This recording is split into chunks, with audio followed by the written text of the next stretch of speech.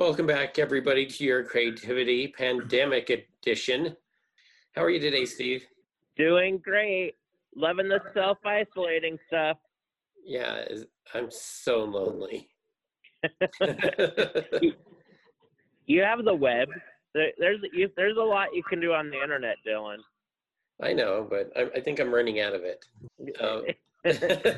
But today we've got a special guest. He is a bookseller, and he's seen on Antique Roadshow and all over the place. We're here with Ken Sanders. How are you today, Ken? I wish I knew, Dylan. We're taking it hour by hour, day by day. I didn't particularly like waking up this morning and reading first thing online that the Orange Menace in Washington is now insisting on signings everybody's stimulus check, so he gets his, even though he's too stupid to know that he's not legally allowed to sign them. So he's holding everybody's checks up in order to get his name printed on them.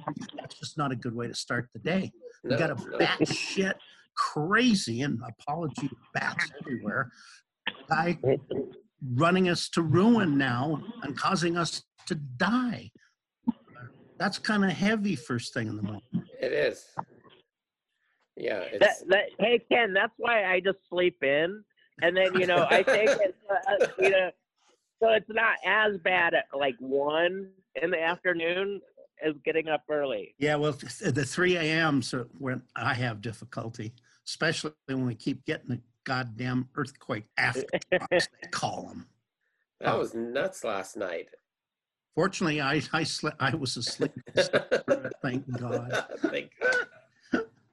Oh, I have not felt them since the first day we had some. Lucky you. So does that mean that my house is safe? I would think so, since you're not yes, feeling Steve. them. Yeah, completely safe. Yeah. Yeah, Yeah. that's. If you that's can't right. feel the earthquake, there's certainly nothing wrong. No. Good. My house, I'm about, I don't know, 500 feet away from a little fault line park up here by the university. Named after, guess what fault? The Wasatch Fault. It's nobody's fault. No, yes it is. It's the Wasatch Fault. But so you're more than just like a book person. You're a movie star. I know this because you were in Trolls 2. I have been in 2 Trent Harris movies. Yeah? Undelightful Water Universe, which nobody's ever seen, where I play a barman bouncer. It was shot inside the twilight, and poor Bill Allred from X96 is the down and out journalist that keeps handing me credit card after credit card that are all decline, and then he tries to sneak out back door of the dive bar, and my big scene is running down the alley at my bookstore in slow motion, trying to catch him as he goes into a car, the getaway car. And I guess I kind of went a little over the top because I started shaking the car, trying to pick it up and push it over, and I terrified everybody in the car, the cameraman, Trent, and everyone else. Okay, that's be good. In a film sense. It's good to scare Bill every now and then. Yeah, you're right, Steve. You got to make your mark. You got to be memorable. So you're a bookseller, and before all this, you were struggling because you potentially have to move because of development downtown. Do you have any new updates on that? Yeah, right, Dylan. So I got some good news and some bad news for you. Okay. Oh, yes, the entire block of 2nd East is being developed from 2nd South to 3rd South. There's already luxury condos going up on 2nd and 2nd. The middle of the block is blighted and taken over by the homeless. They've tried to burn the buildings down twice, and it's a whole big giant mess right up to my parking lot, and then the Green Ant, Ron Green's next to me. And the developers held a press release and announcement and contest a few months ago that they're going to start to get ideas from architectural students on developing our part of the block and what should be built there. And it's like, well, excuse me, that means that you're finally, after 5 years of not knowing, they're tearing us down. So we were given notices that possibly as soon as January of 2021, we would be gone. So That's the bad news. And so I've got to plan, well, what do I do for the future? The Yeah. problem still is, what I'm doing now isn't sustainable. I can't rent 4,000, 5,000 square feet of downtown property for a price I can afford to pay and continue the model of selling. We sell a lot of $3 to $20 used paperbacks and hardback books that the community loves. I can't run the empire off no matter how many of those sales I get. I need the 4 and 5 figure sales to keep the empire going. So trying to find square footage that I could afford downtown, it's not possible. We were looking at as many alternatives as we could. I'm not really, especially now, I can't really talk about them. Some of them still could come true. But the silver lining is with the earthquake, well, not so much the earthquake, but the coronavirus COVID-19 pandemic, the development has been halted and put on hold, and definitely we don't know how long. So likely, instead of being evicted at the beginning of 2021, maybe I've got till the end of 2021. So maybe we do get to live, but we have to survive the pandemic first. And whenever that happens to happen. Yeah, are we in the beginning of it, the middle of it, nearing the end? How would anyone know? I'm a bookseller. What do I know? I'm imagining, armies of invisible viruses, creeping around my house, running around in the kitchen, the bathroom, the bedroom, God knows where. I mean, what does a coronavirus look like, man? I'm a fighter. I don't give up.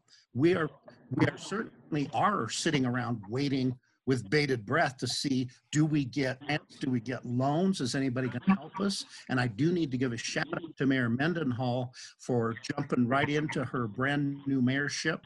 Her years, I think, on the city council is paid off with her expertise of knowing how to act the local government. She got right on it and formed an emergency loan fund.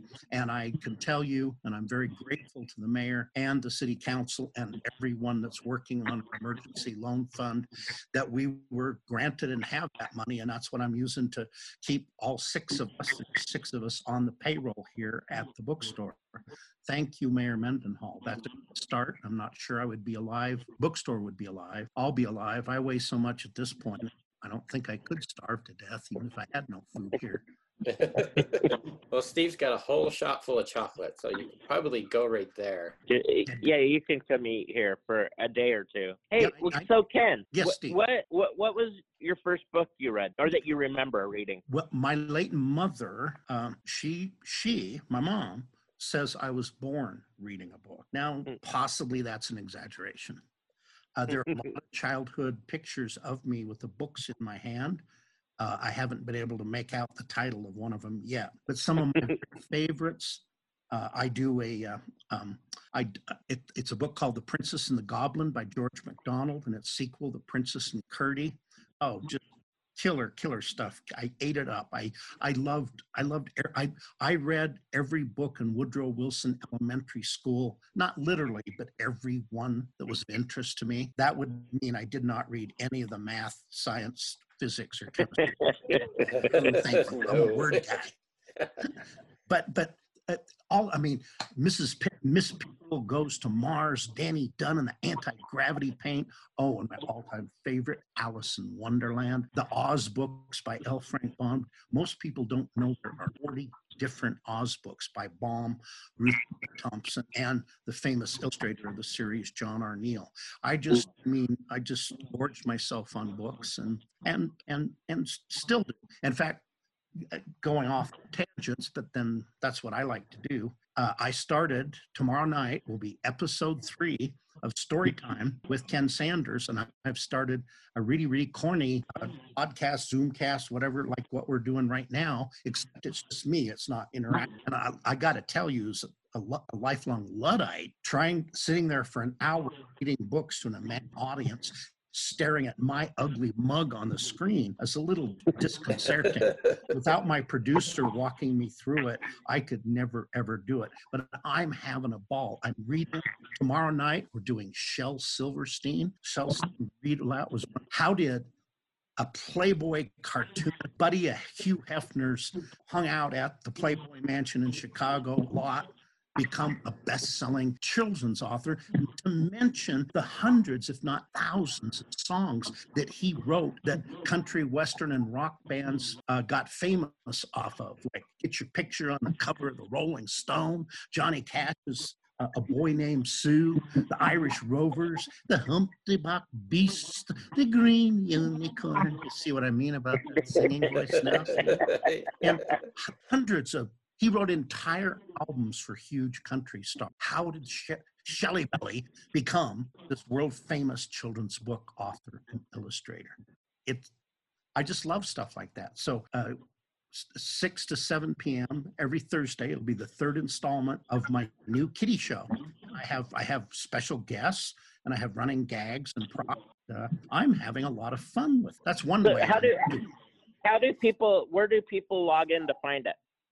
You can go to our Facebook page, and my producer assures me that now that we're doing it at my house, that the internet's so screwed up at the store, we can't live stream YouTube. It's not working. But she assures me we'll be on. But we have a Ken Sanders Rare Books YouTube channel, and we have an email and a newsletter that we sent out today that has the URLs where you go to get on these things. I don't know what I'm talking about. But when it comes to kids' books, I do. I caught the last one and it was lots of fun. I'm going to ham it up more. I give shout outs. My grandkids who just barely escaped London to come back to California, got on a plane. They upgraded all the miles to business miles. So the three of them, mom and the two kids, were the only three people on the plane in business class. But the families reunited and they got to watch it. And I love to call my grandchildren rat-faced Caporians, which I did live on air. And they back home, it cracked them up because it's not the first time they've been called that. So I'm really having fun with that. I'm going to try and launch an adult one, Dylan. I want to do, poems for the pandemic, though that's too cheap and alliterative to be the title. But I want to do serious, adult stuff. The Wendell Berry, we should have been listening to Wendell Berry 50 years ago. You know what this is all about, guys. It's really, really, Mother Nature is pissed at us. And we should have been listening some decades back.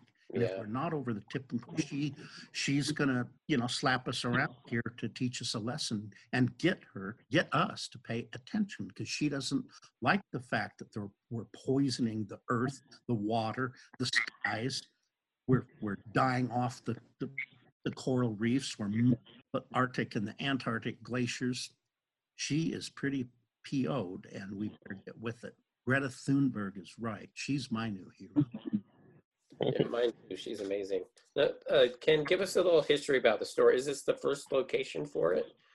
Well, I've always been in the book trade. I was wheeling and dealing comic books in grade school, for a nickel, not so much as a business, but if I could buy a comic book for a nickel and trade it to the next sucker and get 2 more comic books back, then I had twice as many comics. That's about as complicated in math as I can do. And I just expanded by there. At 14, I was a serious book collector. I was buying Arthur Rackham's and Maxwell Parrish's and Jesse Wilcox Smith beautifully illustrated editions of Alice in Wonderland, a gigantic folio edition of Poe's The Raven, full page engravings from Gustave Doré. Oh, I just ate it all up. I ran my own mail order business in the 60s while I was still a teenager out of high school. Somebody from California came back home to Utah and blown my mind with underground comic books like Robert Crumb and such and Zap. So I was selling all these underground comic books in the 60s in fanzine advertisements and mail order. And I didn't know what typesetting was, so I'd buy those endless sheets of rub-off lettering. I have no talent as an ad designer. So they would be crooked and they'd run upside down and they would get my fingerprints all over them.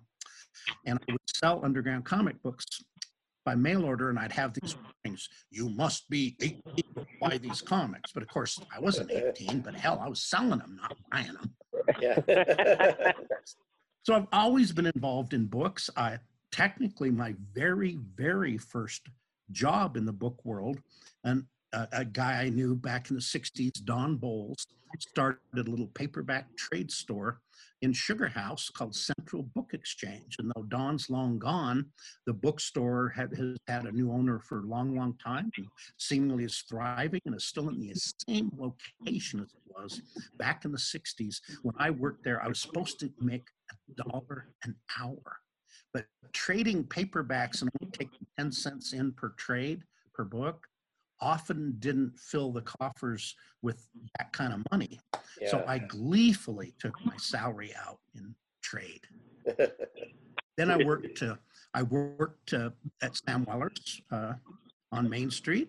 I worked one summer at Collector's Bookstore on Hollywood Boulevard, just below Vermont Avenue. I tell you, a teenage boy from Salt Lake, loose on Hollywood and Sunset Avenues. Holy mother of God, was that an experience? I bet. In summer of 1970. And then my old buddy Steve Jones, who had started the Cosmic Airplane at 9th and 9th in the spring of 67, he in the 70s, he approached me in 74 to manage. He had always wanted a bookstore. He had a would-be partner, Bruce Roberts. They're both deceased now. Steve and Bruce are gone. I'm the only one left. They approached me about managing this new bookstore.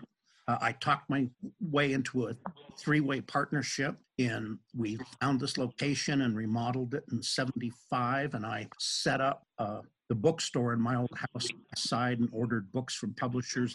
Our very, very first employee worked in a spare bedroom in that house for a year before we ever opened. Her name was, she's an artist here in Salt Lake now, named Lucy Fairchild.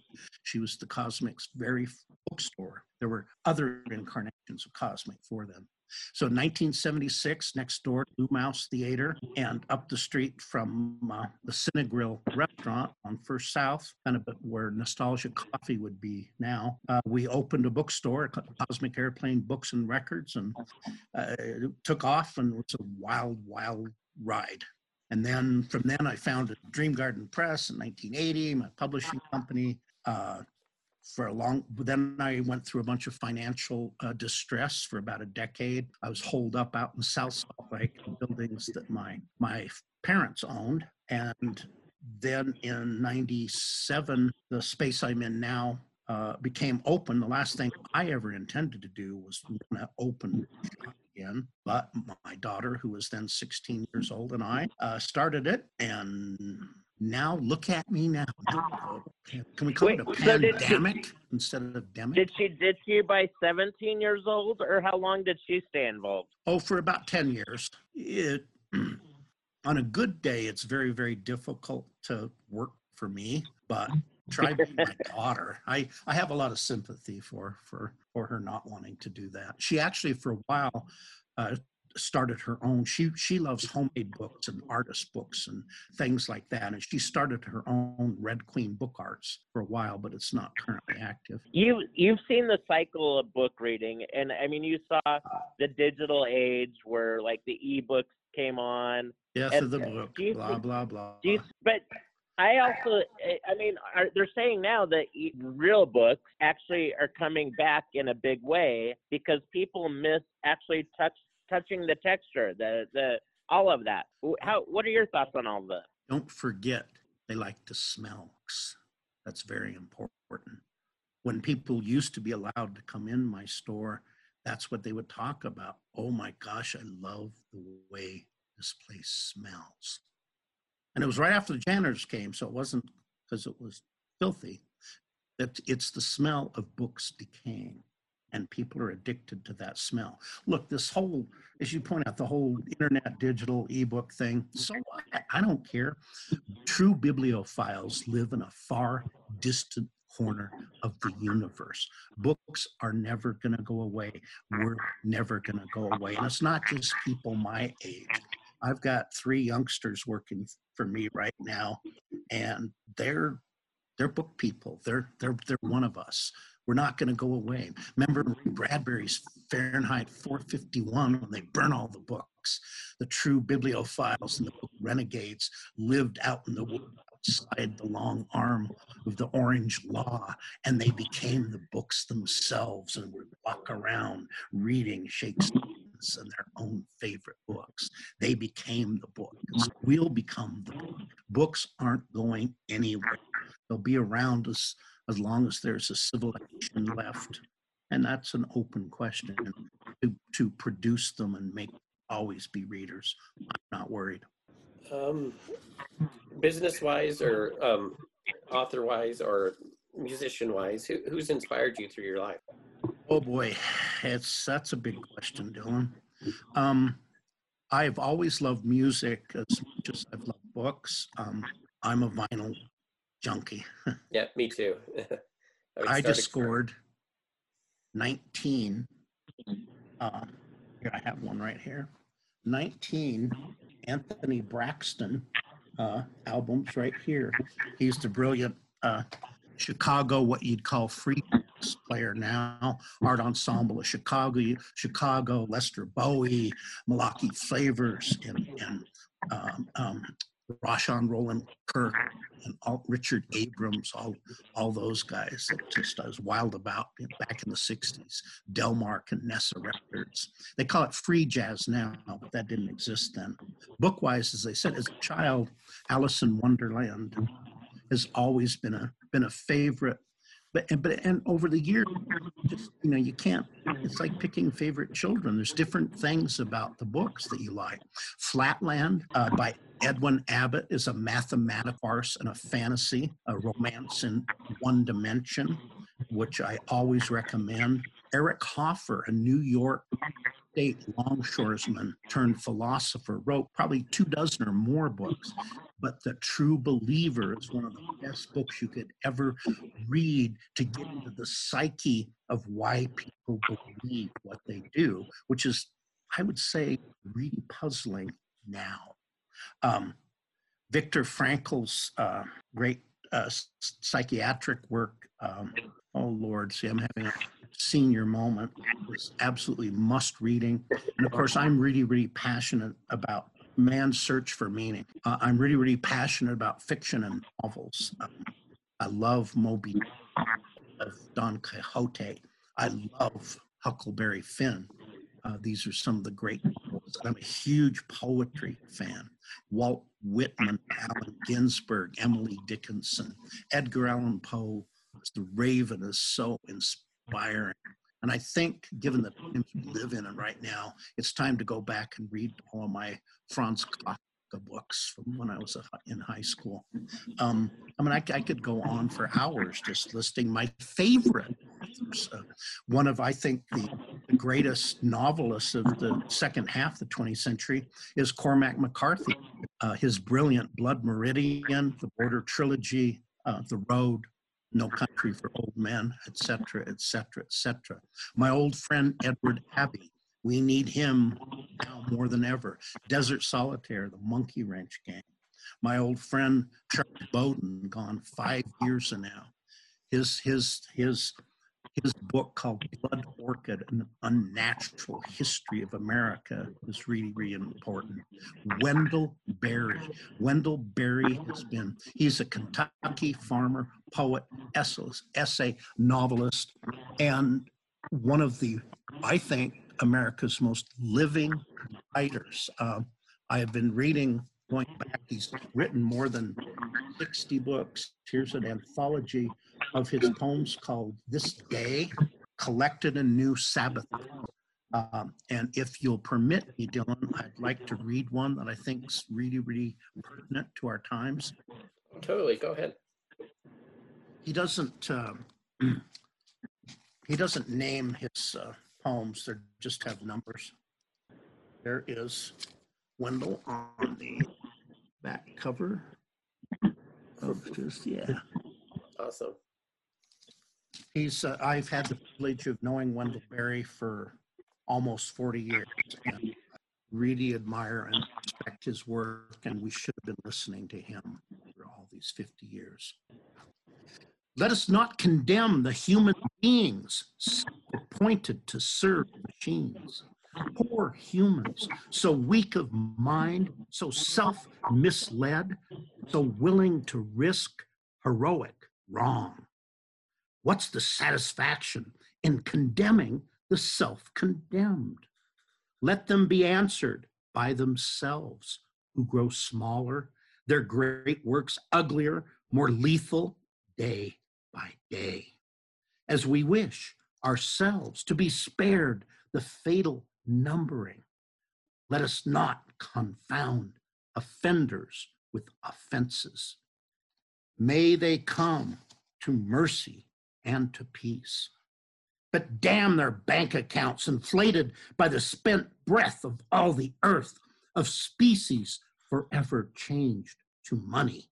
Let their legal falsehoods, corpses incorporated that cannot see or feel, think or care, that eat the world and shit money, fry in hell in their own fat.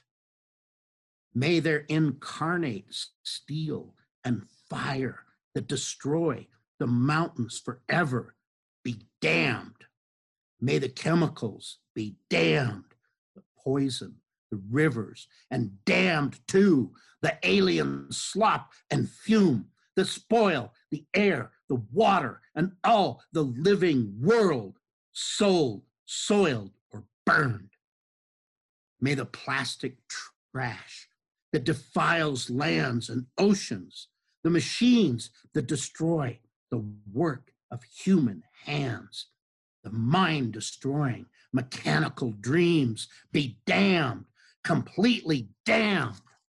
Be damned also to the incorporations of industrial war that is the triumph of every machine that will destroy any life and every life, any place and every place, for victory that always is defeat.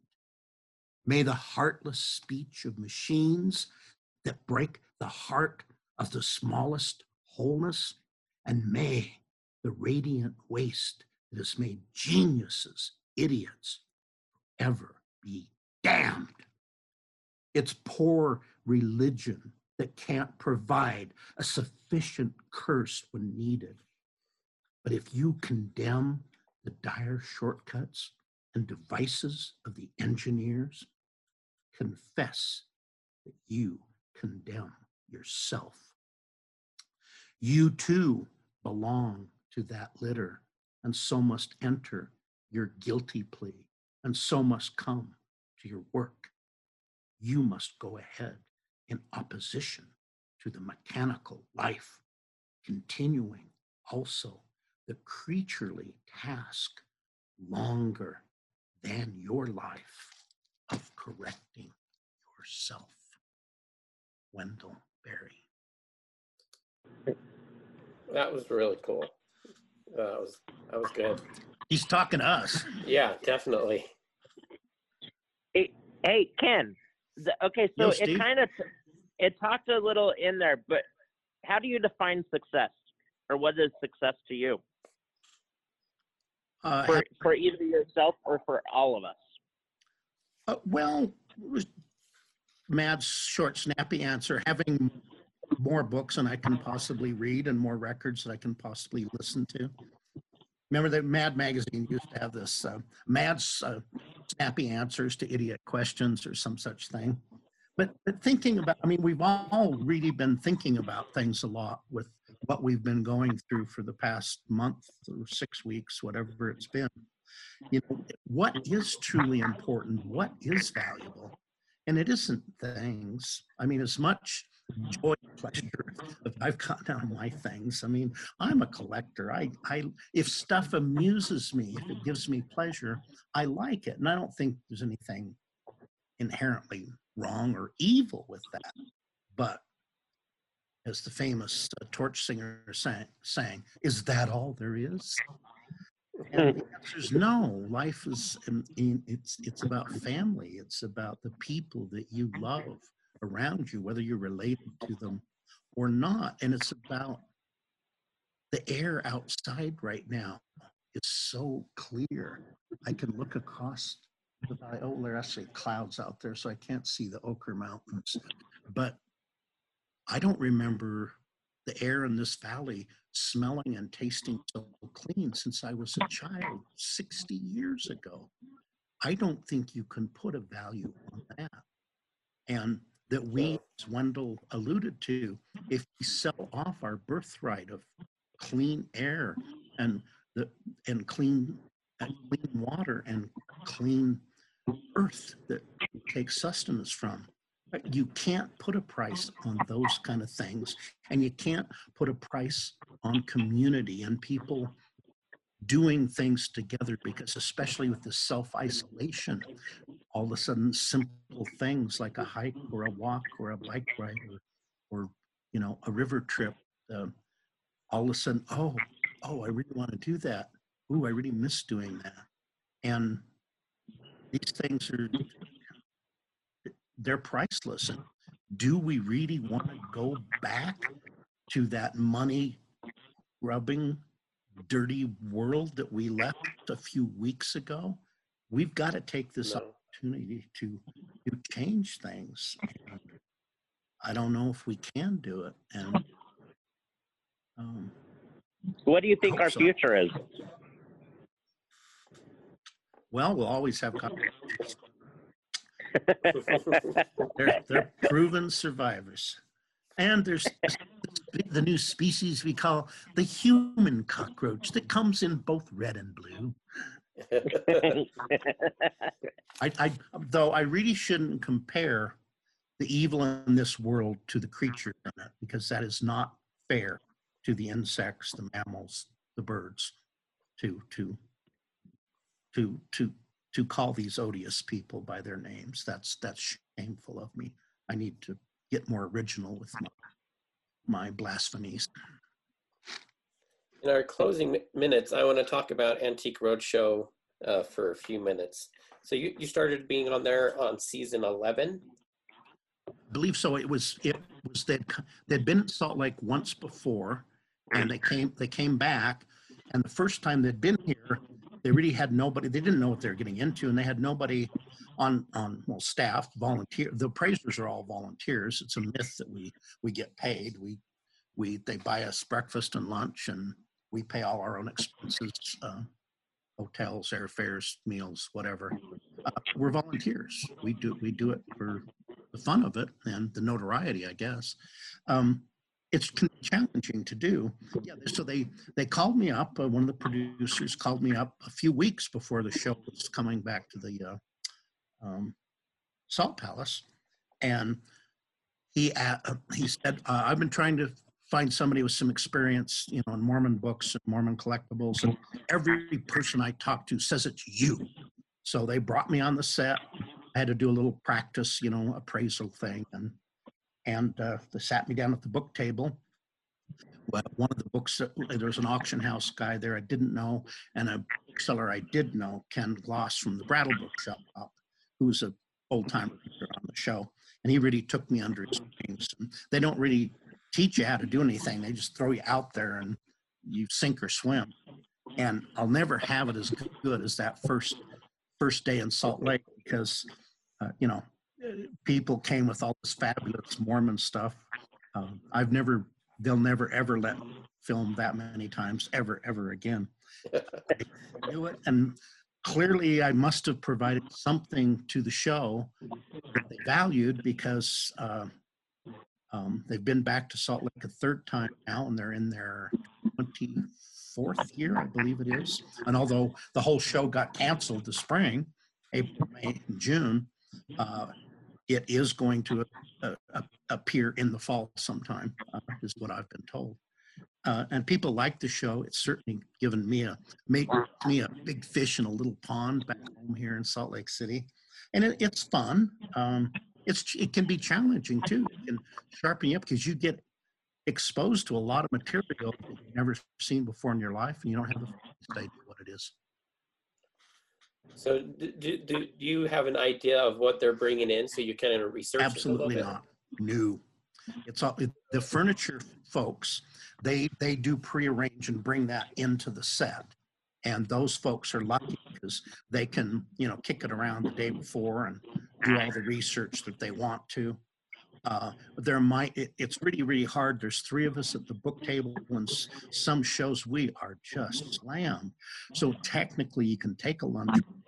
You could, get on your laptop or look something up. And occasionally I'll try and do that on the fly. So when we do film, because, we're doing like this 3-minute segment, that I get my facts right. I might have to look up a birth or a death date of an author, or when an author was in Paris or not, or what date a book was, a few things like that perhaps I've forgotten or I never knew in the first place. And then you just go out there and film it. I mean, yeah, it's taped and they edit it later. And I'm telling you, whoever those editors are, make us look like geniuses. It's amazing what a good editor can do.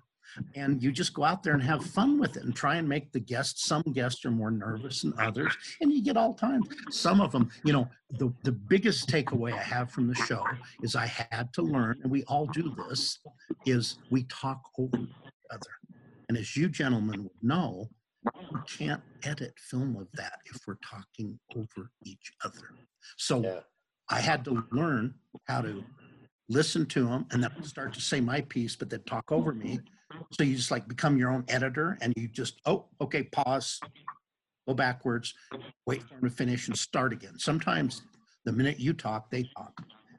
One time I had a really sweet elderly woman who was much deafer than I am, and she could not hear a word anybody was saying to her. So all she did was talk and talk and talk. How they edited that and made it into something I never.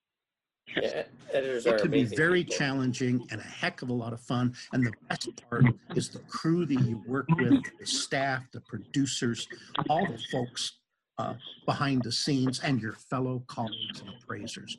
I have learned so much. Well, that's awesome. Yeah, and I know we're gonna get cut off, but we should have you back sometime again. Oh, it's a pleasure. I'm happy to. Now that we figured this out, and a month ago I couldn't have done this, but this was easy. I actually know how to do it now. Well, let's not go that far. I think I could make it work. Yeah, Steve, Dylan, I would be more than happy to. It's been a weird trip trying to, we started in on this, Dylan, pre pandemic, right? Yeah, we did. And we had a couple dates set up, and they just, things came up, but we're here now. How can people help you currently? Well, we are really pressing mail order, internet order, phone order. If you call in the shop, we have a small crew of folks that will do their best to find a special book for you or your child. One of my employees, Amber, has gung-ho, has taken on this. She's doing this social media phenomenon of delivering books all over the valley. It was her idea, and she is just running or driving with it, as the case may be. Buy gift certificates. It's a great way to support us. We're offering to pay you back 125%. So if you buy a $100 gift certificate, when you redeem it, we'll give you $125 in books or whatever you want. If you can, do support us. We're looking at this long term to figure out how do we reemerge from this as a viable bookstore can continue for another 10 years. I'm in awe of what the famous City Lights, Lawrence Vengetti City Lights bookshop. He's with us. He's in 103 or something. The woman that is managing and running the store, a week or so ago, they started a GoFundMe site. And thanks to the likes of very famous authors, they raised something like $400,000 in a week. It's amazing. I'm not that famous, and I don't quite need that much money. We may consider doing something like that, but I'm also, Dylan, to me, Steve, it's important to give it back. We're trying to, my children's book show we're doing weekly, We're designating people like the Utah Food Bank and Utahns Against Hunger, people like that, to raise cash and encourage our listeners to give them money for people that have lost their jobs and don't have anything, have rents to pay and kids to feed. We're trying to do our best in our own small way to do. We've turned the entire front of the bookstore, that was our famous dollar book wall, in for as long as the pandemic ends, where it has hundreds and hundreds. We keep it stuffed full of books of every subject available, and they're all free. You can come down. We've had to put up social distancing rules and marks on the sidewalk so people keep their difference. But you need your board at work, come down and get a free book. As we try to figure out how to help ourselves and save ourselves, we're also trying to reach out to the community. I have been a bookseller for dang near 50 years and trying to help at the same time as we need help. As everyone keeps saying, we're all in this together. So we have a few bonus questions for you. Okay. Who is your favorite Muppet and why? Well, my favorite Muppet is Oscar the Grouch. Well, because he has a prickly personality like I sometimes can have. You won't see that side of me on the Kitty Show, but as Wendell Berry, when he was out here in 1989 for the Ed Abbey Wake we held north of Arches, and Wendell does not like adulation from his fans. He does not care for it. He has no use for it. So he was always saying, well, if you want a different opinion of me, just ask my wife. Love it. And then in the movie of your life, who would you want to play you? Well, for me, far more important than who plays me is who plays my girlfriend. That's of much more interest to me. So who would you want to play your girlfriend? I'm so old now that I don't even know the names of the great hot actresses of our time. You know, Ingrid Bergman, is she still around? Steve, do you have any more questions for him? No, I don't know if it's still recording, so I'm kind of. As far as I can tell, how do we know? Well, it's just magic, Ken. If not, we're going to have to repeat this whole hour worth of talking. It didn't work at all, right? Well, I know we're doing our virtual cocktail hour every Saturday night with this drinking club of ours. We even got our favorite bartender to be on it with us last week. Oh, nice. Oh, it's only supposed to be an hour, and it's a Zoom thing, but we just kept talking. And I mean, we could still talk to each other, whether somebody's recording it or not. I don't know. Yeah, it's still showing. Like, I am not the one to ask about technology questions. And I want to team up with you down the road too. So let's figure out how we can do it. And I want to get together. I actually need some chocolate. I'll try to drop some down when things get a little going normal. Okay, with the bill. I didn't get to send my children an Easter basket. And they're kind of used to getting books from me, shall we say. My daughter-in-law once said, well, Ken, there are other children have other relatives that also send books, but they send them to them one or two at a time. I said, yeah, I know. So what? Boring, folks. When they first told me they were having Flynn, I took my daughter-in-law aside and I said, look, I'm going to do everything in my power not to be that horrible father-in-law that gives you guys the worst kind of gifts that you hate and you pretend to like and you give them to the Goodwill as soon as I'm gone. But there is one thing you can't anything about, right? Books. So they get entire boxes full of books, How could one have too many books? Inconceivable. Inconceivable. Other great children's books. I mean, The Princess Bride by William Golding, of course, and Michael Endy's The Never-Ending Story. That's a metaphor for our times. The great nothing is coming in and destroying the earth and eating it from its edges. Oh man, the great orange nothing, we'll rename it. I don't know if I can ever read that book because I saw the movie when I was growing up, but I was on a lot of pain medicine. And let's just say it was a very scary movie on drugs. Well, it's emotional, but so is like where the red fern grows, or you know, Charlotte's Web. They're tear jerkers, but sometimes kids need a dose of reality in their lives. Maybe not Sometimes crying is okay. aftershocks every day. I would run and hide under my bed if I could only fit under it. I still haven't even felt it enough to hide under my bed.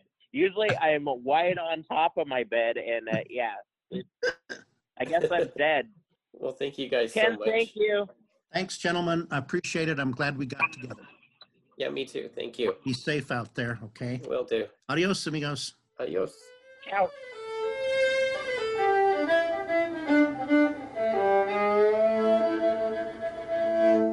Podcast is done, man.